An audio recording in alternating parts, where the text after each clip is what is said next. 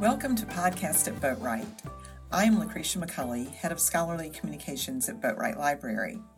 Our faculty interview is with Dr. Lauren Tilton, Assistant Professor of Digital Humanities in the Department of Rhetoric and Communication Studies. Her work focuses on the politics of representation in the United States, using approaches from the digital and public humanities.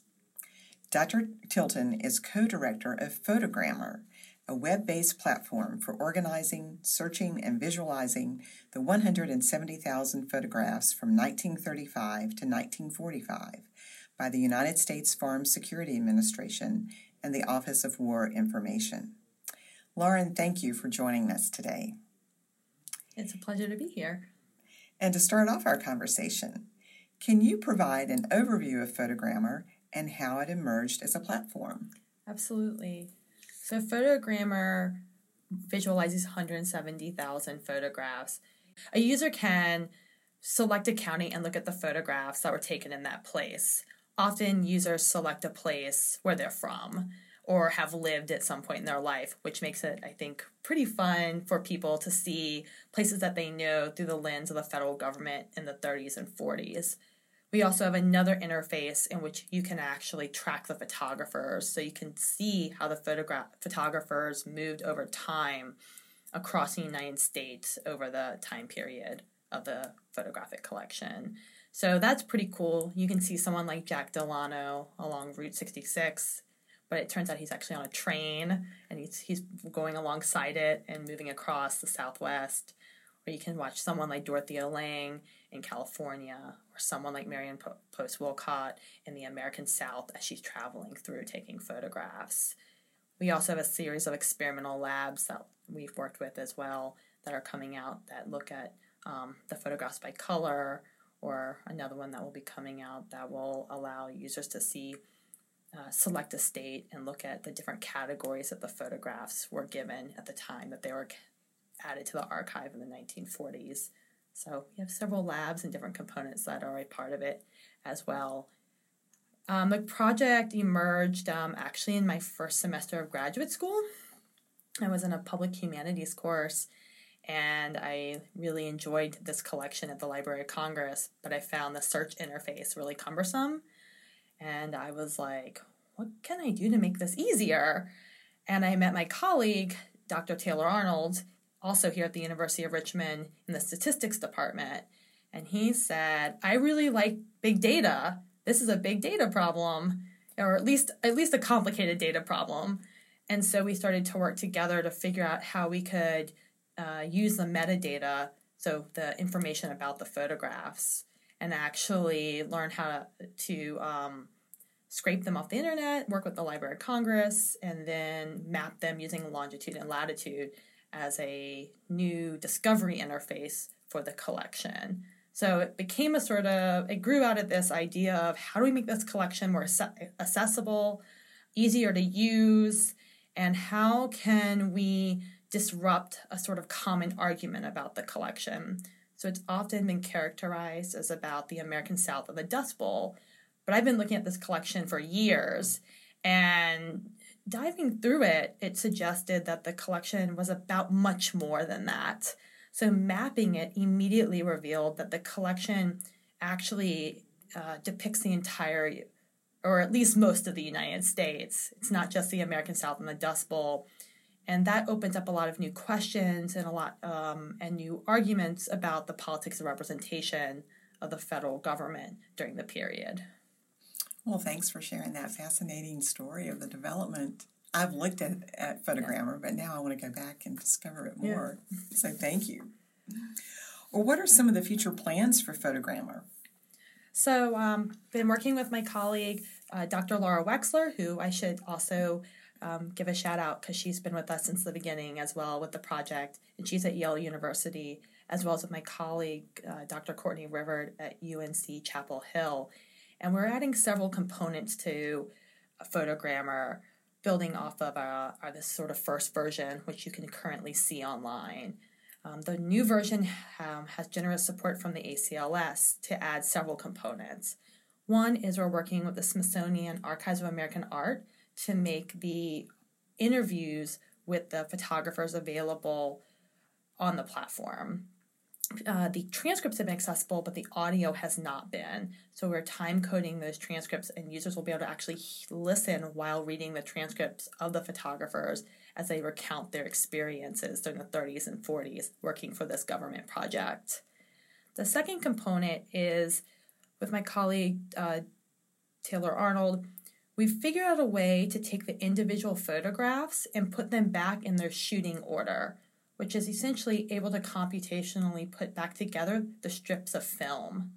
And users are going to be able to see that. And this is super exciting as a scholar of visual culture to actually watch as photographers made their decisions. Did they bracket a shot? Did they move from one image that depicted a certain topic to another topic? So we'll actually get to see the visual decisions that photographers made across the corpus and across their work in a new way. The third component, and this is particularly working with my colleague, Dr. Rivard at UNC, is we're taking the Federal Writers Project life histories. So during the 30s as well, the Federal Writers Project had a specific project called the Life Histories, where they sent writers around the U.S. to basically ask people about their daily lives. It's an early form of oral history. And we've taken a collection of those life histories from UNC, as well as a collection from the Library of Congress, and we're going to map those interviews alongside the photographs. So if the goal of the photography collection became a way to kind of show America to Americans through photography, the life histories had a similar purpose, to show or to hear Americans talk about their experiences and to share that with other Americans. So we're putting these two documentary projects about depicting the nation, one in an oral and written form and one in a visual form, and we're layering those on a new layer of the map that will be coming out hopefully next spring. And so people can actually see what people who were working for the federal government thought, or who they thought was worth including in a federal project like this. Wow, well, that's fascinating. I know you're very excited about that. Yes. Thank you. Well, how can the University of Richmond community, especially students, use Photogrammer in their study and research? So students or researchers can use it to learn more about what the federal government was interested in depicting during the era, how, who was depicted, which parts of the country were depicted, and learn about the everyday lives of people during the era. So those are, I think, some exciting ways we can explore the 30s and 40s. I think the other interesting way that students can use it is often we think of this collection as a Great Depression collection, but also it has about as many photographs from World War II.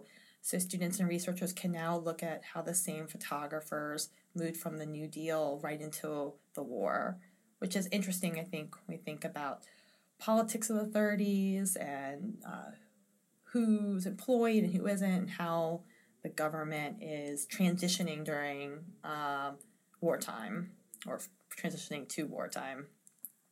Students can get involved, and along with, I know some have interacted with this project in their classes, whether like an American Studies class or a Digital Humanities class, but we also have students who have been working on the project with us, which we've been really excited about. We've had students doing things like transcribing, doing time coding of interviews, building timelines of major events during the Great Depression that we'll be featuring on the site. We've had students also going to conferences with us. So when they've actually worked on the project, we've brought them to conferences. We have students working on scholarly papers and with us on the project. So we're trying to get students involved from the through the whole pipeline of the project, from how do you create the data to make a project like this possible, all the way to actually creating new knowledge and presenting on that work in new ways. And we've been really excited. We have some students who are working on it who have now have internships at the Smithsonian or have internships at other museums in the U.S. So are interested in sort of how these methods may shape their future careers in interesting ways. So that's been really, really fun. Oh, definitely. And I just love the way you have all these different collaborations with this project. Yeah. Thank you. What kinds of archival or library sources have been useful in the development of Photogrammer? We love libraries, we love archives, and we've been completely dependent on them.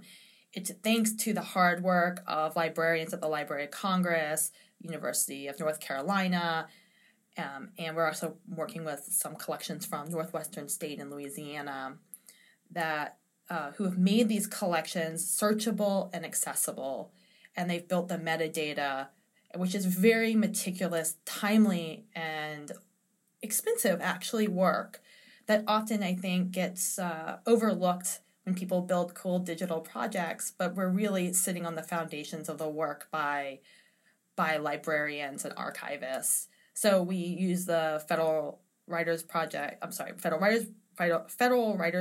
collection at UNC. We're using one also from Library of Congress.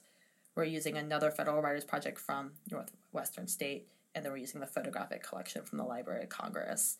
And